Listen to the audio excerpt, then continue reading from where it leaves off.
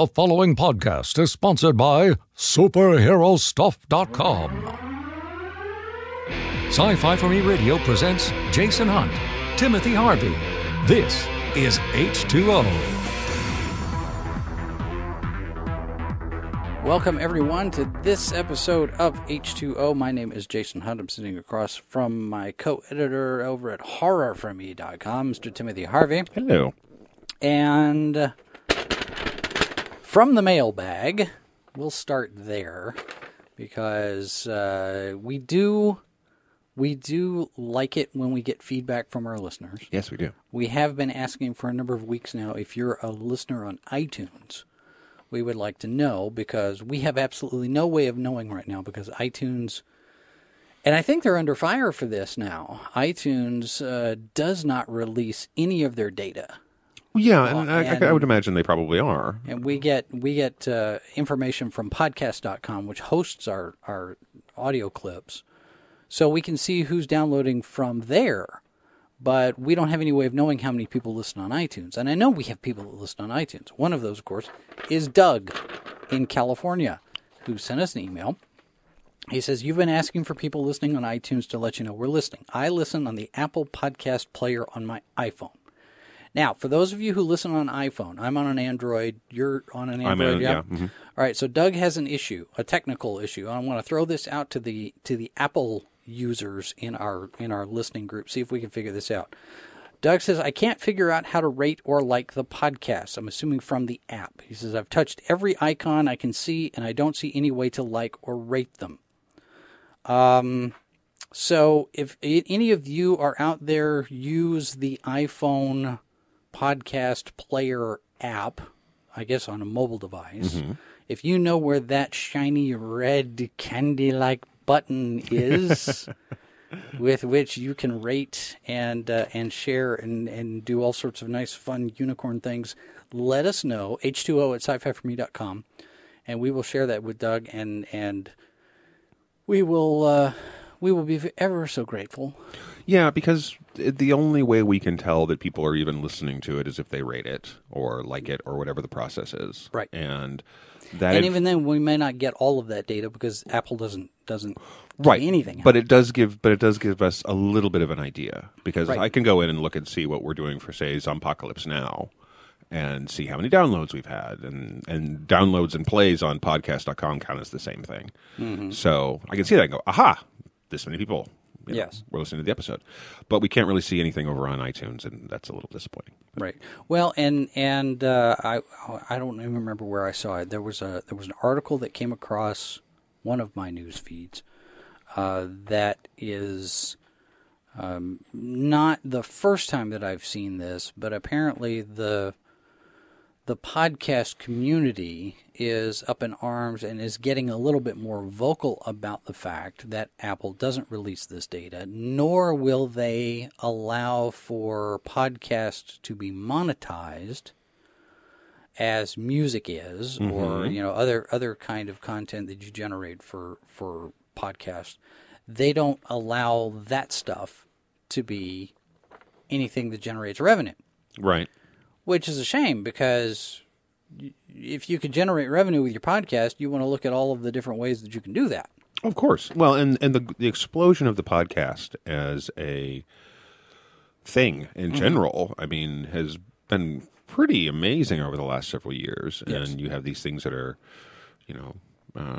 worldwide phenomenons in some cases. And if one of the biggest game in town for getting that out into people, to not being able to figure out what your feedback is. I mean, to really get that that kind of direct information is frustrating. iTunes, the iTunes market share apparently has dropped because at one point they were the top dog. They're still the top dog, mm-hmm. but I think last year to this year or previous years, it's gone from something like 70% saturation down to 65%. Mm-hmm.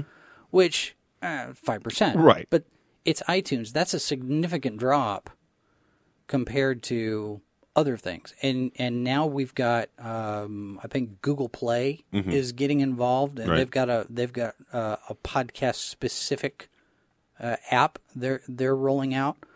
So yeah, it's the landscape for podcasting has certainly changed, and I don't think it started with Serial. A lot of people go back and they look at Serial, but that was only a couple of years ago. People have been listening to podcasts for years now, Right. and it's just only in the last, I'd say, maybe 4 or 5 years, it's really gained momentum because people get this. We're on the go all the time, and you've got your mobile devices that now allow for that kind of media to be stored everywhere.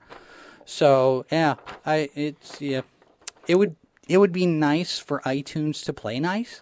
Well, and I think that every business, when you've got the lion's share of the market, and suddenly you have competitors who are eating at that share, you have to react. Yeah. And one of the ways they could react, which would be beneficial ultimately, would be to sit there and say, "Oh, okay, here you go. Here's your actual data." Right. So and even if they're giving you just generalities. Yeah, I'd be fine with download count and percentage completion. Yeah. How many people actually listen to the end?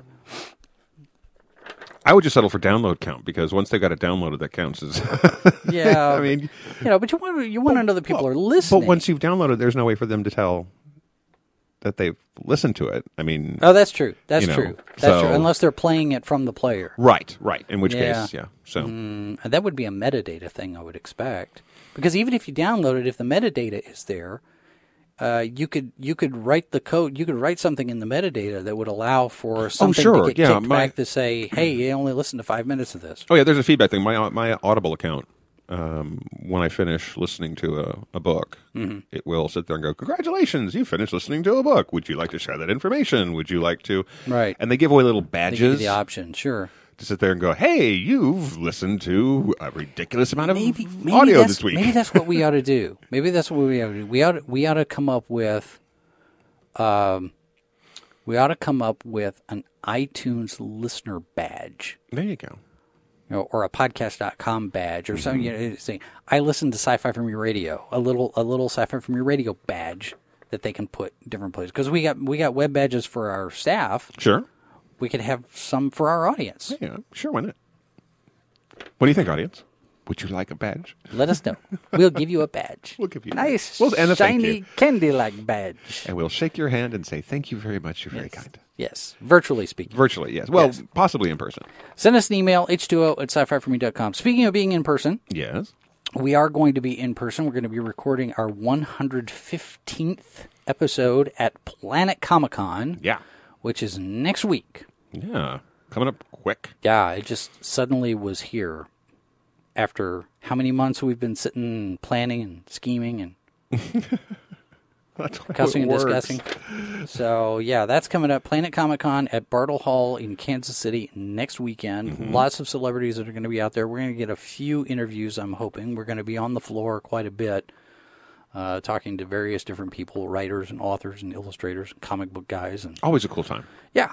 So we'll have to see. Jenna Coleman's going to be here. Danielle Panabaker, George Takei, Edward James Olmos, Right. Gigi Edgley. Who else? Kevin Smith is going to be in on Friday night. Haley Atwell. Haley Atwell. Haley Atwell is going to be here at least for Friday. We don't know about Saturday yet. Kevin Smith will be on Friday night for a specific ticketed thing. It's separate. Right. A night with Kevin Smith. It's part of the evening with Kevin Smith series. So they're going to record one there. So that'll be a fun thing. And of course, all the cosplay. Oh yeah, love lots of pictures. Yeah. So you can find those on our. We're going to post them to Instagram and Facebook. So you can find us over there, and we're going to try to get some man on the street video type of stuff that we'll post at various different places. Sure. So that'll be fun. Now to the other part of Doug's email. Yes. Because this is something we've asked for as well. If you have ideas for topics that we can discuss, or if you have suggestions or questions or stuff you want to know, I'm thinking at some point maybe we ought to do a stump the host type of thing. We may have to do that live. Maybe we'll do that on 115. There you go. By the way, on that episode, we're also going to be giving away a superherostuff.com hero box. Our fine sponsors. Yes, they do sponsor the show. They have sponsored this show for. Well, that episode will be their 100th episode as a sponsor of this show. So And that was the period that we went That's weekly. when we went weekly. Yeah. So, okay. So Doug's the rest of Doug's email here. He says, "I really enjoy you guys. Most of the time, you discuss some sort of news of the day. I think it would be cool if sometimes you picked up some theme from sci-fi and had a discussion about it. Here's my idea. I would like to get your opinion on. Being a sci-fi fantasy fan requires some suspension of disbelief. You have to believe in aliens who can shoot lasers out of their eyes, warp drives, and magic wands full of phoenix feathers. Sometimes writers or directors take suspension of disbelief beyond belief. A couple of examples would be Superman lifting an island made of kryptonite and Khan having a long-range transporter that transported him halfway across the galaxy. When did that happen? That was that movie that called Star Trek 3. They call it Star Trek 3, but it's not really Star Trek 3. It's Star Trek 13. Doug continues, I'm sure there are plenty of other examples out there, and it would be fun to have the other listeners give their own examples and have you guys discuss how far you can take the idea before the whole thing falls apart and becomes silly and just takes you out of the story. Anyway, love your work. Keep it up. I look forward every week to each new podcast. Doug in California. Thank you very much, Doug. Yes. And that is proof that we read every email that comes to us. We don't ignore you. It's true. Yes. And we love it when folks actually have questions and thoughts about things that are neat ideas and criticisms, of course, but sure. Obviously ideas of stuff for us to talk about. Because the sci-fi for me portion, the horror for me portion of the title of these websites, the for me part is all of us. Yeah. So yeah. It's an interesting question. I mean, the whole suspension of disbelief that you bring to the genre is almost a requirement, because otherwise, 80% of the stories that we've got now wouldn't work at all. But there are matters of degrees. For example, just to touch on that Khan transporter thing, it's one of the two, and of course you haven't seen the movie. What movie? Yeah. Into Darkness.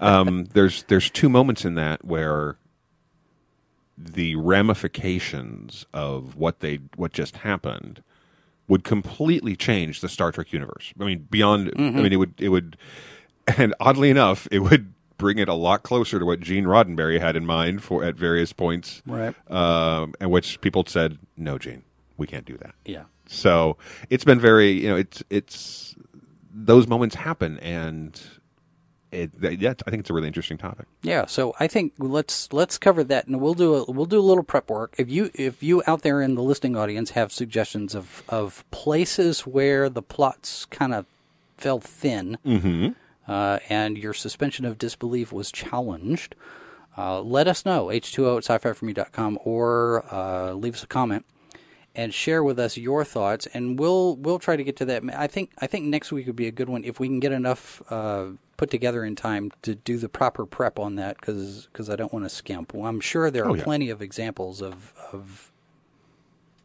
that kind of thing. So we will look at that in our next episode. Speaking of suspension of disbelief, yes, in Star Trek 3. This MTV gig that I've been doing for a while. Well, they're coming back in town, and I was contacted and said, "Hey, guess what? Those rolling whiteboards that we ordered and decided not to use, and then decided to use. Well, we ordered 2 more, of course. So I had to meet them over there yesterday and start assembling these, and." I honestly, I don't know where this came from, but I'm in the location and on set, right, building these things, and out of the blue, I get this niggling thought that pops into my head, and I realize there's a fundamental flaw in Star Trek 3. Oh. Now, it's taken me 30 years to realize it. Oh, no. Yes. But there's a fundamental flaw in the sequence of events in Star Trek 3. And before everybody starts screaming at me, let me take everybody through this. Okay, so at the beginning of the movie, Spock is dead. Right. Right? Star Trek 2, they fired him off in a torpedo. It flamed around in orbit, and the suggestion was that it was going to burn up in orbit. Right. That was the original idea. Mm-hmm. Burial in space. Burial in space. In the book, Star Trek 3, Vonda McIntyre expands that story and says that Savick reprogrammed the torpedo to soft land on the planet. Mm-hmm. Okay? Now, Kirk does not know this. Right. Okay, so he's on his way back to Earth. He knows that Spock is dead. Spock is gone. There's nothing else he can do. McCoy has the Katra, which they discover after Sarek comes to Kirk and says, "Why didn't you bring Spock's Katra to Vulcan?" Right. Kirk's like, "Well, I didn't know. I don't have it. I don't know what you're talking about." So they figure out McCoy's got it. And in the book, Spock's will detailed that he'd be buried in space. He requested that he not be taken back to Vulcan for burial. It's just, Spock, he's Starfleet, he goes, buried in space. Sure. Of course, it's the book, so it's not canon as far as the movies go. Right. But still, at this point, Kirk doesn't know that Spock's body is on Genesis. Mm-hmm. Nor does he know that Spock's body has been rejuvenated. Right. Okay? Now, keep that in mind, because now Kirk has to go to Admiral Morrow and ask for his ship. Mm-hmm. Because Sarek has requested that they bring Spock's Katra to Mount Seleia to be put into the Hall of Ancient Thought. Well, correction there. Kirk has to go to Morrow to get permission to go to Genesis because it's a prescribed planet. You're not allowed to go. Right. Except. See, this is where it breaks down. This is where it breaks down, because all of a sudden it struck me, it hit me. Why would he need to go to Genesis? Because at this point in the movie, Kirk has no knowledge that Spock's body is on Genesis. That's one. Two, Sarek says, bring the Katra to Vulcan. Mm-hmm. The Katra's on Earth in McCoy. So right. all Kirk would need to do is take McCoy to Vulcan. I mean, give me a ship, I'll go to Vulcan. Because at that point, because Vulcan's not off limits. True. And then you've got the ambassador to Vulcan asking a decorated hero admiral of Starfleet to do this favor. How? At no point in there do they know that Spock's still alive. Nor are they talking about refusion at that point. They're just take the Katra back to the Hall of Ancient Thought, Mount Seleia. Sarek doesn't know there's a body. Sarek doesn't know there needs to be a body. It occurs to me that there is a couple of reasons that this could happen, why this would happen. First is Kirk's own humanness. We have a tendency to, want to reunite a body to bury a body, right? Mm-hmm. And you don't leave your people behind, right? But, I mean, leaving aside the fact that he at this point doesn't know there's a body there, right? There's that. I mean, there's a societal programming that Kirk's going to have anyway. But the other thing is, of course, is that McCoy kept trying to go to Genesis. Yeah. Why? Well, he's the one with Spock in his head, so... But they don't know there's a body. But I'm going to have to go back and take a look at it, because it's the kind of thing that if it slipped past us, it slipped past everybody. And that's... I mean, there's got to... I don't know what it is there that would have made it feel like we're like, okay, fine. Yeah. Yes, all right. I mean, aside from the fact that we want to see Spock back from the dead. Right. I mean, that's sort of a given right there. But I remember... There's something there. There's something there that would make us think that would be a perfectly acceptable behavior for Kirk and crew to do. I remember seeing Leonard Maltin's review of Star Trek 3 on Entertainment Tonight.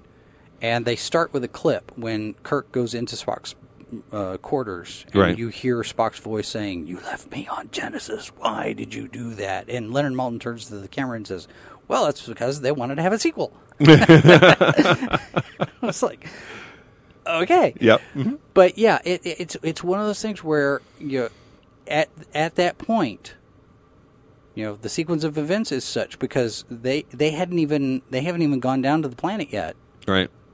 and they don't know it's Spock. All they know there's a life form Right. on Genesis, and there shouldn't be. Well, and they initially what they find at the pod is a life form. Yeah, but it's not Spock. Yeah.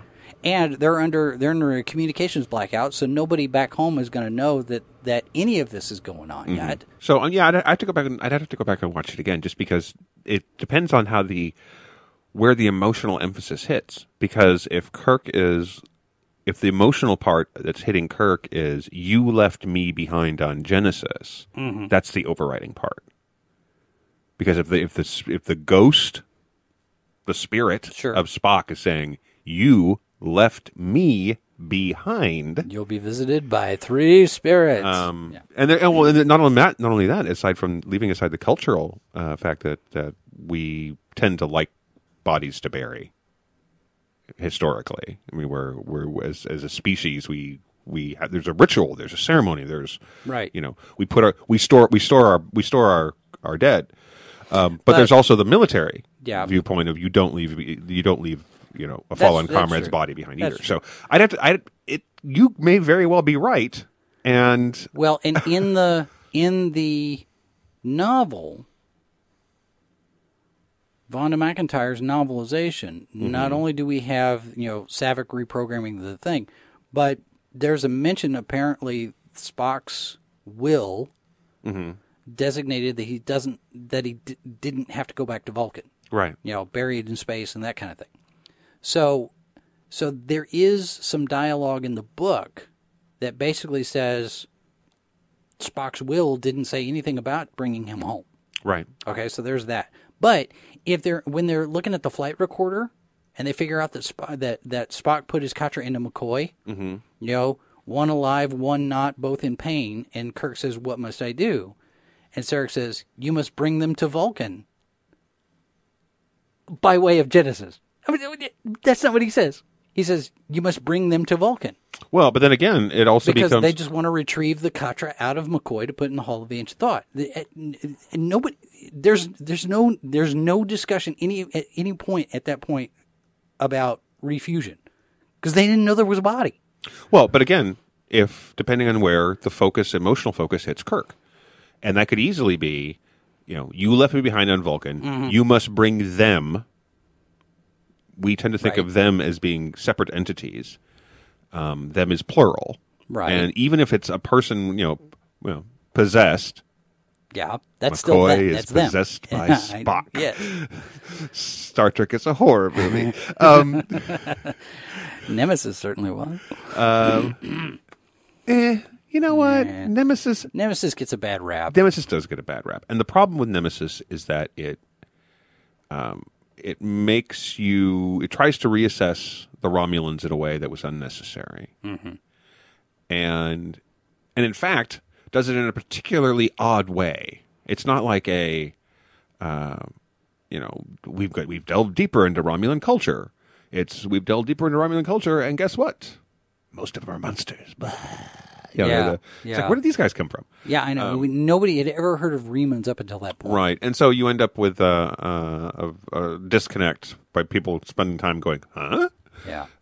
And, the question of why on earth they would think that force growing a clone of Picard would really be a good plan. Clones never work. Okay, folks? It didn't work for Emperor Palpatine. No. And he was emperor. He was emperor of the known galaxy. Yeah. It didn't work out. Did not. No. Dark Empires, great comic book series. Didn't work out. Yeah. Mandalorians, Boba Fett, not as cool as it was when we didn't know anything about it. Do you see the rumor? I guess it's been confirmed now. Tom Hardy going to be in Episode 8. Apparently, he's going to be a stormtrooper. Some people were talking about him coming back as Boba Fett, being the new Boba Fett in Episode 8. See, the problem with him being the new Boba Fett is that we never need to see Boba Fett's face again. Well, we never need to see Boba Fett ever. Well, that's true. But if we have Boba Fett come back, we don't need to see his face again. Right. Because it's not important. The thing about and this is an example, and there was an article, I want to say it was on IO9 a while back, where they were talking about Why are you reading 909 still? Because they're like old friends who aren't there anymore. Yeah. Which is unfortunate. But, so they were doing a thing of places where the expanded universe expanded too far. It's like, Yep. we did not need to know this information. This is not necessary. This is Right, not helpful. And they were talking about various places where it's like, no, you've explained things too much. And Boba Fett was one of those characters where the more we got to learn about him through comics and books and things like that, and the prequels, the less interesting he actually was. Right. He's a character who works so much better when you don't really know anything about him. Oh yeah, I mean he's much better when he's Clint Eastwood. Yeah. He's the man with no name. But I completely understand it because if you look at what we saw in the movies, he was very, very cool in Empire Strikes Back. And he was kind of hapless and pointless in Return of the Jedi. Yeah. And so, you kind of sit there and go, well, clearly we can give him more cool things to do, but the problem is that you just keep going, and it's like, Yeah. and we don't care anymore. Yeah. Well, especially seeing him as a kid. Now, all due respect to Daniel Logan, who apparently I think is going to be at Planet Comic-Con with Jeremy Bulloch. Is he? Yeah, Oh, cool. I think. I have to go back and look at my schedule because I want to. I don't know if we're getting that. I don't know if we got that panel or not. I'm going to have to look and see. Because I think Jeremy Bulloch and Daniel Logan are doing a panel, doing a Q&A again this year at Planet. Oh, cool. I think. I'll have to look again. But yeah, I mean, that's one of those things where, seeing Boba Fett as a child and seeing him grow up and become this, because, the whole mystique about that character was the fact that you didn't know anything about him. Is that anonymity that cloaked him in mystery. So, what is this? Well, and there's so many characters in fiction that have worked better. I mean, the Darth Vader was much more frightening in Star Wars than he was at Return of the Jedi. Yeah. Well, by that time you knew that he was Anakin Skywalker, and he was on a redemption arc. Right. By that point. Sure, and to some degree, as much as the redemption arc is classic literature. And he kind of mellowed. It's too late for me, son. Yes. Yeah. So, but the thing is, of course, once you've gotten to that point and you've told that story, you have completely eliminated the need for the story of how he fell. Right. And yet we still got the I story know. of how he fell. Well, but it's, in all fairness to Lucas in writing that, he thought he had a story to tell. And that's the story he wanted to tell as a writer. However, he did seem to fall into that trap of not realizing that there's a point where you don't need to tell that story. You don't need to be the... I think it's similar to... It's okay to keep the mystery. Yeah, it's kind of the same as what you guys are dealing with over with Fear the Walking Dead. Because, the way you and Dustin have talked about the fact that Fear the Walking Dead is days or weeks into the zombie apocalypse. Yeah, we're probably in a couple of months in now, We've already had 6 years of it on The Walking Dead proper. Right. Mm-hmm. And so the audience knows more than the characters, and the characters are doing things they shouldn't ought to do based on the information they have. Right. So they look doubly dumb. Yeah, you start getting into this prequelitis where you know what's going to happen because you've already seen the other movie. Right. And it's hard to take that journey to get to the point that you've already seen. Because you know how it's going to end. Right. And unfortunately, especially with something like Fear the Walking Dead, what Dustin and I have found is that they're also doing it with the same kind of characters. Yeah, you talk about the archetypes, the matching them up. And to some degree, I mean, archetypes are archetypes. I mean, there's the hero on the hero's journey, the fall of the villain, the rise of the redemption. All these things are programmed into the stories that we tell. I mean, we've been doing it for thousands of years, right? Because we're the storytelling mammal. And but at the same time, you look at something like that and you go, okay, but you're just walking the same steps. You're and you're not even trying to do something. Get back on the boat, Coral. Right. Well, and that Dustin and I just talked about this at one point. The exciting part about this show is that, and now it's on a boat. Yeah. It's like, well, wait a minute.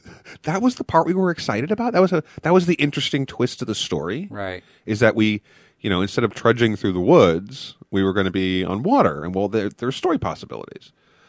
But small plug for our most recent Zompocalypse Now podcast. Plug. Subtle. That's a very subtle plug. Yes, very subtle. Yes. Like how you just slipped that in there. I know. Yeah. And because we just talk about it. We talk about the fact that there are the time frame is the kind of thing where suddenly these people have forged these societies and these things out of nowhere. Yeah. That it's just like, well, that's not how people work. Yeah. I mean, look at the aftermath of Hurricane Katrina. Mm-hmm. I mean, how many brand new tribes and societies cropped up in the middle of New Orleans on all of that? And in such a situation, which I think and we all have a reference point to this, I think we really do, where you can sit there and go, what is the worst natural disaster that we have had in the United States in our lifetimes? Yeah. Okay. And exactly. What happened? Well, everybody fought. Yes, it turned into Escape from New York. Yeah. And wait, no, it didn't. Yeah. In fact, when the typhoon hit, was it Taiwan that got hit with that big typhoon? What happened there? The Yakuza showed up to help people. See? Now that would be. No, I'm sorry. That wasn't the nuclear plant. Oh yeah, meltdown. Yeah. The Yakuza showed up. Did they? Yeah, they did. They showed up with food and water, and they went to help people because that's what you do. Well, didn't the mob do some of that in New York when at 9/11? Oh, sure. Yeah. Yeah. Well,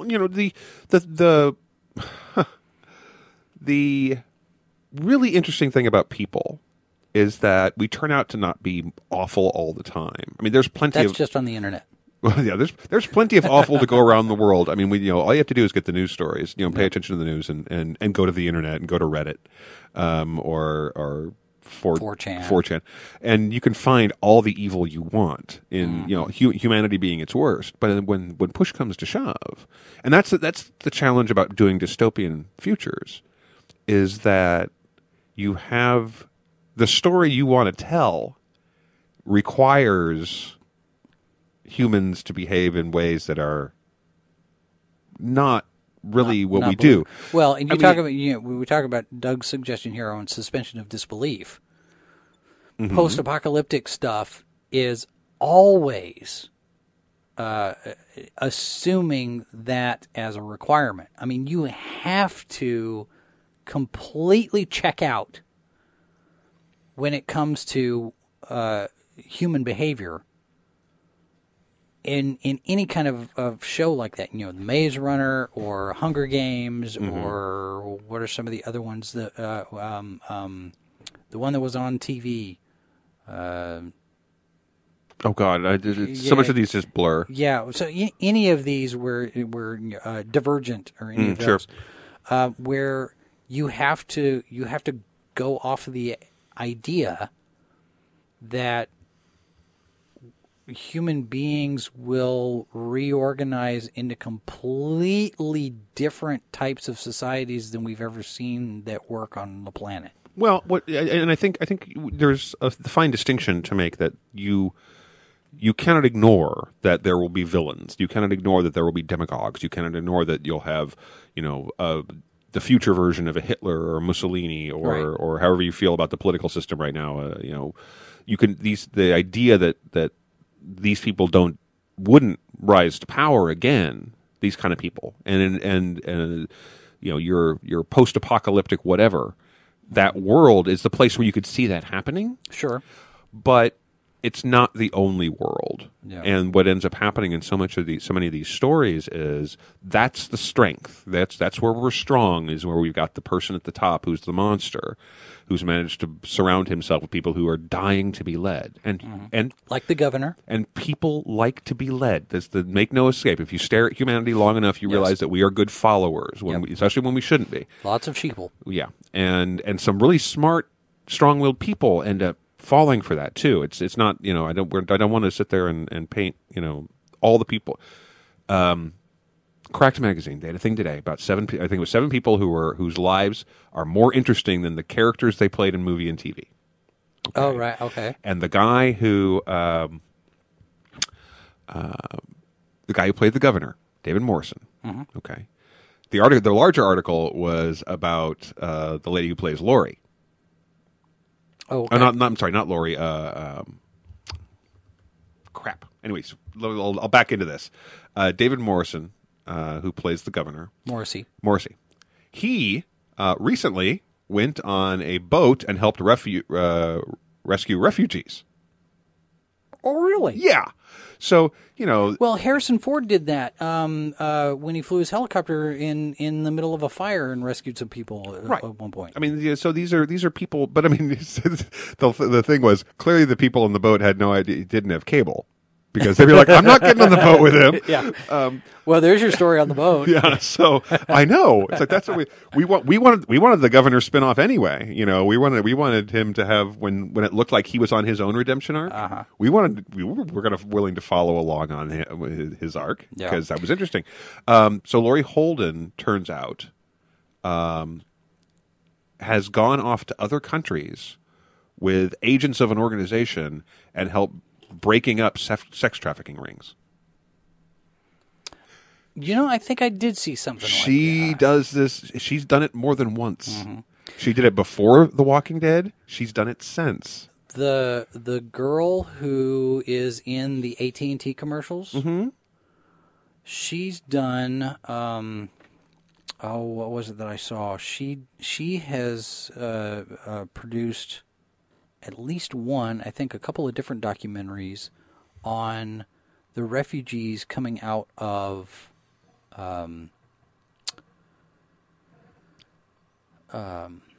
Serbia. Right, yeah. Because her family was from there. Mm-hmm. She's not an American. Sure. I mean, I think she's an American citizen now, but she grew up, I think, in Serbia, Bosnia, one of those, but not Serbia, Bosnia Herzegovina, right, where all of that stuff was going on. I'd have to look it up to get the reference again, but I'm like, this is the AT&T girl, right? But there's so much more depth to her in her real life. Sure, yeah, and I think that's something that it's easy enough to forget that we get used to the persona that they play. It's like it's like I was that when I was reviewing Colony, it's like, but that's the actress who played Laurie. Yeah. No, she's not terrible. She's actually good in this. And you forgot for a while that she was on a different show before Walking Dead. And you have to remember that the actors are saying the words somebody else put in their mouths. Exactly, and it's doing things that you that's probably not, wouldn't. But that's not expect what them to. happens. We watch these shows where you get invested. You're a terrible person. I'm an actor. Leave me be. Yeah. Well, leave me alone. You talk about redemption arcs. You mentioned Darth Vader being more interesting in Star Wars. Mm-hmm. I saw something was it yesterday? Spider-Man in Captain America: Civil War. Because they made the note, Darth Vader only has a certain number, he's like 14 or 15 lines. I mean, it's just a very tiny number of lines in Star Wars. Mm-hmm. But he's the menace, he's the villain, he's the, that. Of course. Well, Spider-Man, they made the comparison. The Spider-Man has more lines in his brief appearance in Captain America: Civil War than Superman has in his movie, Batman versus Superman.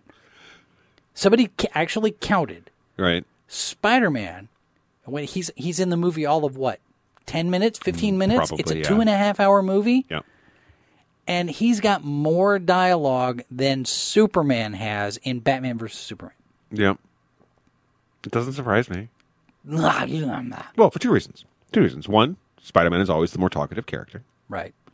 But also the fact that what they're doing, what Snyder was doing with these two movies,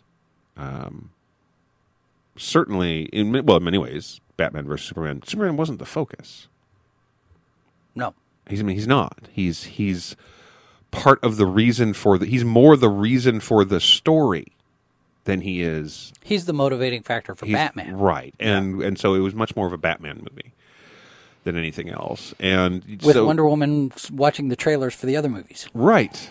Although still she was awesome in the film. She was. You see the photo you see the cast photo they had of her? Uh-huh. And they got the director and she's standing on one side and Chris Pine's on the other. And they just look so happy. Yeah. I'm just like, I like that. I like the fact they look happy. Yes. I got a chance to exchange a couple of Twitter messages with Tim Rosen from Winona Earp. Yeah.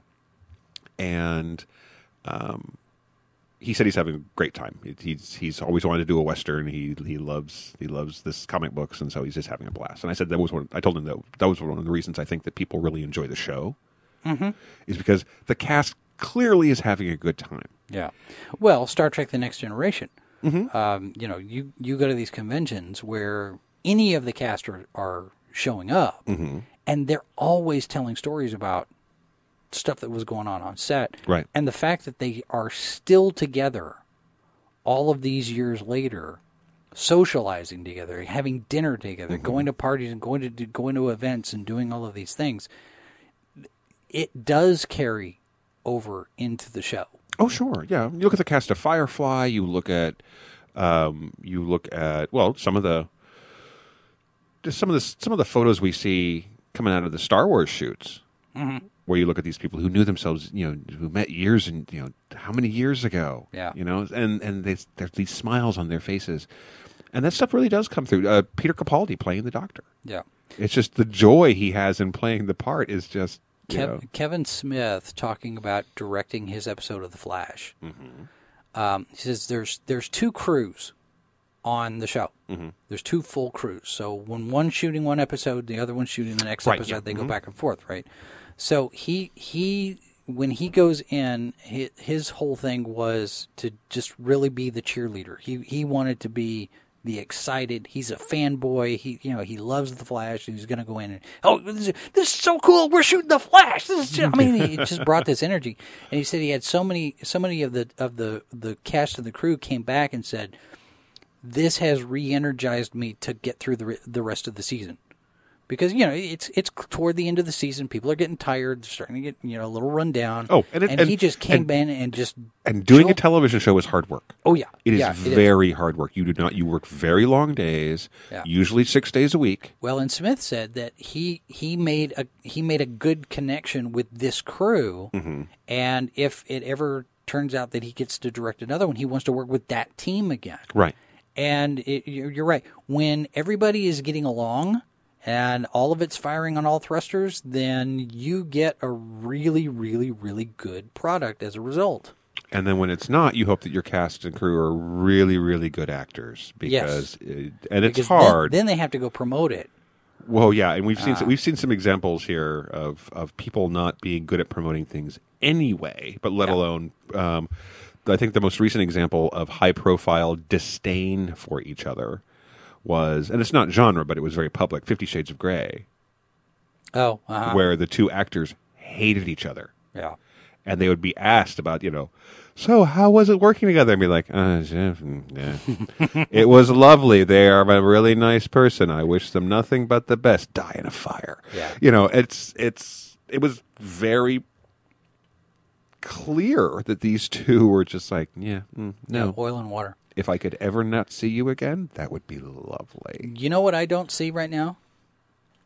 Coffee. Yeah, this is empty. Yeah, and we are going to we're going to refill coffee mugs and let you hear from our sponsor, superherostuff.com. They are purveyors of fine licensed merchandise. Star Wars, Doctor Who, DC Comics, Marvel. I think right now the hero box, I believe, is a Wonder Woman hero box, but I'd have to go back and check. Cool. So we will let you hear from them, and when we get back, we've been kind of meandering around, but when we get back, we're going to talk a little bit about a fun DC Comics project. What? When H2O continues right after this. This is Sci-Fi for Me Radio. Where can you get the latest cool superhero and sci-fi merchandise? SuperheroStuff.com! From t-shirts to keychains to cookie jars and everything in between. Superhero Stuff has added more buyers to the staff, which means more stuff, which means more for you to choose from. And don't forget the Hero Box, the must-have superhero mystery box. A $70 value, just $49. Visit SuperheroStuff.com today and gear up with your favorites. SuperheroStuff.com, where heroes shop. I'm meteorologist Brian Busby. If you're traveling to a convention this weekend, especially if you're a cosplayer, it helps to know what the weather's going to be like. Rain and fur don't mix very well, now do they? That's why every week Sci-Fi for Me gives you the weather forecast for every city hosting a convention. Those we have on our list anyway. And that's worldwide, not just in the United States. It's part of our commitment to bring you content you won't find anywhere else. Just click on the Conventions tab over at sci-fi4me.com, your portal to the science fiction multiverse. Whoa, where'd you get that shirt? Bought it at the convention last week. It's an Atomic Cotton design. Atomic Cotton? Yep, they got t-shirt designs from sci-fi, horror, cult films. All the shirts were really unique and fun. I had to get one. I gotta wait for another convention, though? Nope, AtomicCotton.com. I ordered a shirt. Shipping was super fast. Atomic Cotton, where Erica and Zach combine their passion for art and film to create wearable art. All original, made with a love for the genre. Coming to a convention near you very soon, or find them on the web at AtomicCotton.com. Atomic Cotton, shirts and art for fans by fans. Star Wars fans, McKenna Riley here, inviting you to join me for the latest news, rumor, and innuendo from a galaxy far, far away. Salacious Crumbs only on Sci-Fi for Me TV. If you have opinions that you would like to share with us, the email address, h2o@sci-fi4me.com. We do read each and every one of those notes, and we do appreciate all the feedback that we get from people. We do. We talked a little bit before the break about a fun comic book movie set. Right, yes. Wonder Woman, they all look happy. They do look Now, happy. They could be all happy that it's over. Well, yes, but this could be- usually you can tell that kind of smile. Did it look to you like she's wearing the trunks, or is she wearing the skirt? I couldn't tell. That shot looked more like the skirt to me. Okay, but, all right. I couldn't. I didn't get. I saw it on my phone, and I didn't look to see what it was, but it looked like the Snyder no color version of Linda Carter's outfit. Well, to some degree, but of course it's much more the Greek influenced, which I like. I like that look actually for her. Speaking of Linda Carter, yes, we're actually going to be able to see her as the president. I know. In Supergirl, which is getting a second season. Second season, yeah. However, moving to CW. Yeah, which I'm okay with. Well, and we talked about this on Rogues Gallery, and we'll talk about it on the next Rogues Gallery, because I guess we'll have to schedule a recording session and do a new episode, because we've got that and Greg Berlanti, who was just named the Hollywood Reporter's TV Producer of the Year. I think justifiably. Was doing an interview, and they were asking him, it's like, Marvel's got Kevin Feige. Has anybody ever talked to you about being the Kevin Feige of the DC Cinematic Universe? What if somebody would come to you and say, hey, you want to be Kevin Feige for DC? And he says, well, nobody's talked to me about that, but I am working on a movie. Right. It's a DC movie. Right. Booster Gold. Right. And the internet just went squeak. Yeah. A little bit. Zach Stentz is writing the movie. Now, we got rumblings, and we'll get into this in more detail on Rogues Gallery, but we got rumblings about this because Zach Stentz wrote the episode of The Flash that Kevin Smith directed. Right. And it just aired. It was called The Runaway Dinosaur. And Stentz was on Fat Man on Batman, which is Kevin Smith's podcast thing. Sure. Now video. And he said, because Kevin asked him, he said, how did you get the gig to write the script? And Zack Stentz was like, well, I was working with Greg Berlanti and Sarah Schechter on this other project I can't talk about. And so then Devin Farsi over at Birth Movies Death said that his people were telling him that Zack Stentz was working on a Booster Gold script. And now we've got official confirmation, because there were rumors a couple of months ago that Greg Berlanti was working on something. Right. That there was a possibility it was a Booster Gold thing. And we've heard for how many years now? 2 years that Sci-Fi was supposed to be developing a Booster Gold television show with Jeff Johns, and that disappeared. Mm-hmm. And then we had somebody asked Alan Tudyk, right, from Firefly, about doing a Booster Gold Blue Beetle thing with Nathan Fillion. Mm-hmm. And he says, I'd be all over that. Yeah. And of course, he's now on Powerless, which just got a series order from NBC. Right. That news broke this week. And what we're going to do, we're going to get an article that collects all of the new shows and the cancellations and all this other stuff, because all of this stuff is rolling out of the upfronts now. Mm-hmm. So we're in the midst of collating all of that, and we'll have big, long, detailed articles next week. I imagine that Allison Isberg will write a few of those, because that's what she does. She jumps on those. Yeah. I need 3 more of her. No cloning. Doesn't end well. But no. But nope. But no.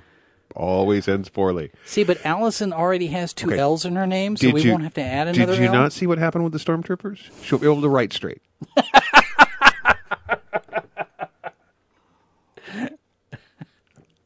You're welcome. I'm really excited about the Booster Gold movie for 2 reasons. Try the veal. Yeah. For 2 reasons. One is, of course, that if this particular group of people who are working on it are going to give us the humor that's inherent in the character, but also be able to give us the tragedy that's inherent in the character. So for those of you who don't know who Booster Gold is, and considering that there's a whole realm of people that think that Iron Man was just, a B-list Marvel character, right? And for a good chunk of the audience, he was. He was.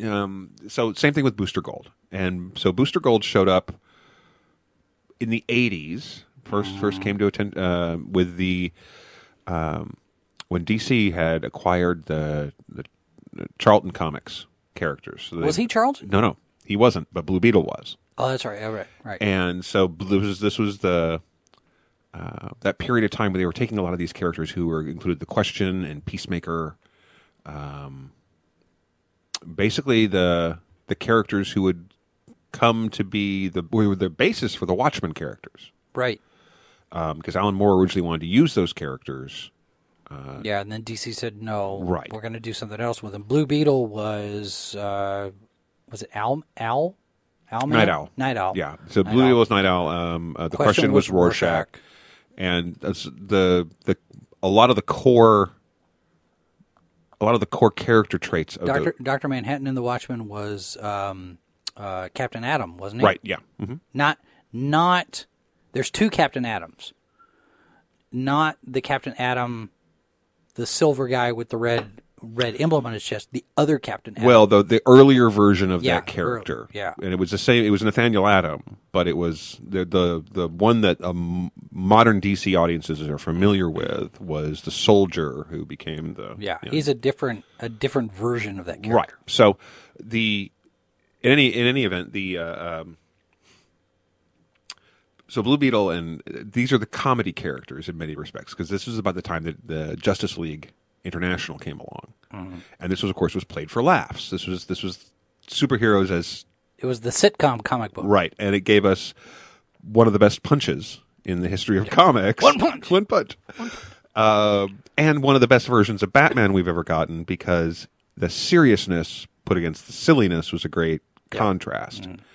And this is, of course, one of the periods where Batman had gone really dark. In fact, this was post Dark Knight Returns. Right. And so the serious Batman was what everybody got. So you basically have Batman playing up against characters who were ludicrous. So Booster Gold is there and Blue Beetle. And Booster Gold is a guy from the future who basically stole all of his stuff and went back to the time to become a superhero for profit. It was all about making money. Yep. I want to be famous. And somewhere along the way, as such things are wont to do, also classic storytelling, he discovered he was actually a hero and that he liked being a hero. Yep. And he ended up saving people. But and they played that arc really well in the animated series. Yeah. He got a couple of episodes there where, he was relegated. I remember one episode he was relegated to crowd control, and somehow ended up being right there in the front line of whatever was going on, and saved a couple of people. And that realization there of oh yeah, I actually can do this. Who do you think they're going to get to play Skeets? Well, it's a voice. It's a voice. Should have been Alan Rickman. Oh. Well, because the voice in the animated is a little bit higher. It's a little bit higher pitch. Yeah, I know. It's almost like a C-3PO type. Yeah, but I think that there's. See, Alan Rickman played the robot in Hitchhiker's Guide. Well, yes, but I think the potential could have been a lot of just the archness of Rickman's voice could have been just loads of fun with that. Mm-hmm. That's a good question. I mean, I'm not sure. There's so many different ways they can go with this, because for those who don't know, spoiler alert for the character and for a revelation that's a decade old now, something like that. Booster Gold is essentially the savior of reality. I mean, he saved time. Right. He is the biggest hero that in the future he's regarded as one of the greatest heroes there ever were. And he will never know this, because he's the way that he basically is this great hero is that he considers himself not to be a very good hero. And everyone kind of looks at him sort of like a joke. Mm-hmm. They still look at, they don't take him seriously. Yeah. He saves people, and that's great, but he's not like Superman or anything. It's not like, it's not important. Not one of the big heroes. Mm-hmm. And then, of course, the Time Masters, Rip Hunter, which could be really weird if they tie it somehow into. Wouldn't that be interesting? Right. Because it's the revelation that Rip Hunter is Booster Gold's son. And that basically spoilers, right? Well, maybe it's hard to tell with the Lou, but still, anyway. He's a character who started off as a joke character in many respects, who basically, over the course of some really solid writing, over the course of decades, was revealed to be a very, very cool character. But this means there's a possibility that we're going to get Blue and Gold. Well, see, that's exactly what has to happen, because we know that Ted Kord. He exists in the Flareverse. That's right, and he was originally going to be. The original idea was not to have Ray Palmer. Mm-hmm. And if you look at Ray Palmer's suit, you can kind of, for those of you who are comic book fans who are familiar with the character from the comics and not just from the show, you would know that, or are likely to know that that's a lot closer to the Beetle suit. And even then, it's not. It's not really close to the Beatles. Yeah. But you can get your brain around it. The Ted Kord, I could see tech billionaire. I can see it being the Beatles suit with a couple of modifications. Yeah, I mean, I don't mind it being the Atom suit. I don't mind the interpretations that they've gone with here. Mm-hmm. Mostly because we get more Brandon Routh. He's good. He's doing really well. I still maintain that he just needed a really good Superman script, and he'd still be Superman. But some things you just don't get. Sometimes you can't have the pony. Or a third season of Agent Carter. Right. Or Marvel's Most Wanted. That's not going forward either. Yeah. Well, and I wonder somehow the loss of Agent Carter, while unfortunate, it's not a huge we've talked about that. We talked about this when we were watching the show, is that the ratings were down. Yeah. It's also a period piece. And as much as I love a good period piece, and it's a hard sell for a lot of people. It is a hard sell, which is really unfortunate because there's something cool about. I mean, there's, it's a post World War II spy / almost superhero show. Mm-hmm. You know what they should have done with it? They should have done Man from U.N.C.L.E. or the other Avengers style of you could see that stories for her. I wouldn't have had a problem with that at all. Yeah, that would have been fun. More capers. Well, yeah, and I think that you end up with a balancing act there that I think they treaded pretty well. It just didn't catch. Yeah, and that's unfortunate because it's a great cast, and I think there was there was certainly some unevenness to the characters. But it means we're not going to get any Agent Flamingo. Well, that's true. And, because Agent Carter is a prequel to Phineas and Ferb. We know this because you have Agent Flamingo. Right, yeah. And then you have the other one was the koala. Right, yeah. Right? All you got to do is just give him fedoras. Of course. And put him at the organization without a cool acronym. Mm-hmm. And boom, Bob's your uncle. I mean, Agent Carter is a Phineas and Ferb prequel. I should ask. What's his name? The guys who created Phineas and Ferb. Oh goodness! One of them follows us on Twitter. Yeah. And I should ask him about that. Hey, do you see Agent Carter as a prequel? Is it? I mean, it's a Marvel property. Is it Disney property? That's true. I don't see why not. Sure. Okay, so we have teased you now with discussion of DC Comics properties and discussion of Marvel properties. Wait. Positive discussions of DC Yes. properties. Who'd have thunk it, right? DC movie properties. I know. Because that opens the door to a whole other possibility that I don't want to get into here because we're going to discuss it on the Rogues Gallery. Right, yeah. Which you can also find here on iTunes and on podcast.com, and we'll post them on our main site. And then also the Agent Carter demise and Marvel's Most Wanted and all of that, we will get into a little bit on the next level 1177. That one's going to be a packed episode because it's a 2-hour finale for the show. Okay, for Agents of S.H.I.E.L.D. I think next episode we need to talk about the 2-hour season finale. All right, and then the episode after that we do a postscript because we're going to go probably quiet there for a while. We may go monthly. Yeah, but if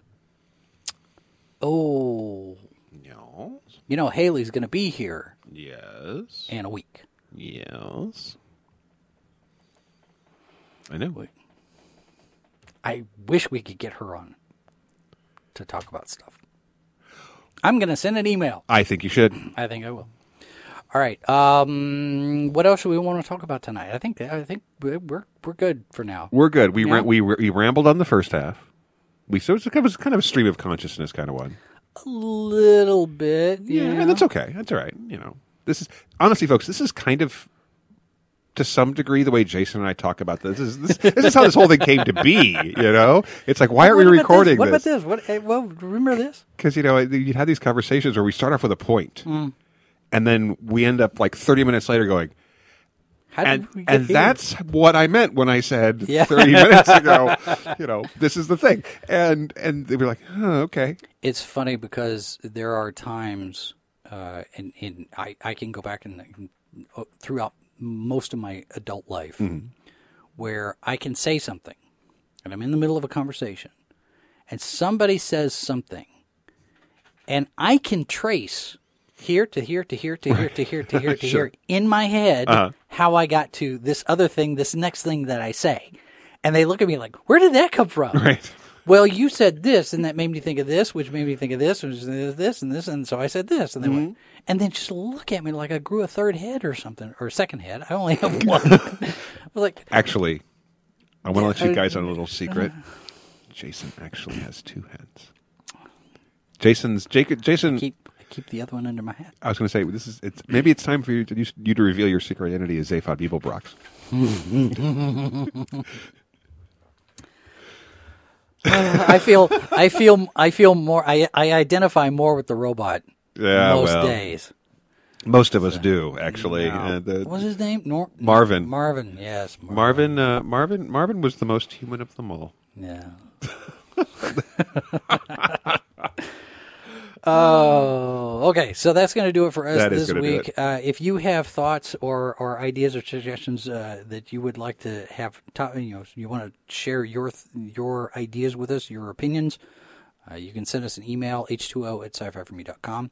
If you're going to be in Kansas City next weekend, the 20th, 21st, 22nd, Planet Comic Con, we are going to be recording our 115th episode that weekend. Yeah. For release the next week. And we are going to be giving away a Superhero Stuff Hero Box. And I think we're going to have to talk about the mechanism for doing this, but I think what we're going to do is a hashtag, H2O Podcast 115. And we need to come up with some way to determine who's going to get this hero box, because we're going to give away a hero box from superherostuff.com to one lucky listener. And those of you who are listening on iTunes, don't forget, if you have an easy way to get to the rate and share buttons in the app, if you could share that with us so we could share with others and let people know how they could do that. In the meantime, go check out our other podcasts. Zompocalypse Now, talking about Fear the Walking Dead, Tim and Dustin over there. We've also got the Rogues Gallery, talking about DC Comics properties, and Level 1187, talking about Marvel properties. And in a few weeks, we're getting ready to record a brand new Sci-Fi for Chicks, talking about Black Widow and female hero-type characters. So all sorts of good stuff percolating, and we've got content that we hit onto our website pretty much every day. Yeah. We've got something new. So check that out, sci-fi4me.com and horrorforme.com. We're slowly building that one up as well. And that's going to do it for us. If you want to leave a comment, we're on the social media, Facebook, Instagram, Twitter, Pinterest, Google+, YouTube, Tumblr. We'd like to hear from you. Yes. And our Pinterest boards are all cosplay all the time. You know, as much as I crab about social media, the Pinterest boards, it's kind of interesting. It's kind of cool because you know, you can see all these cosplayers doing all this stuff, and we're posting all sorts of costume tutorials and prop tutorials, and here's how you do this, and here's how you make this, and LED lenses to make your eyes light up. And I was, this stuff is kind of cool. I don't have any time to do it, but yeah, it's kind of cool. So, it's cool to see what other people come up with. Yeah. So all of that you can find and read, and in the meantime, and then we'll be back with another episode of H2O next week. This has been a presentation of Sci-Fi for Me Radio. Copyright 2016 by Flaming Dog Media, LLC. All rights reserved. No portion of this program may be retransmitted without the express written consent of Flaming Dog Media. This is Sci-Fi for Me Radio.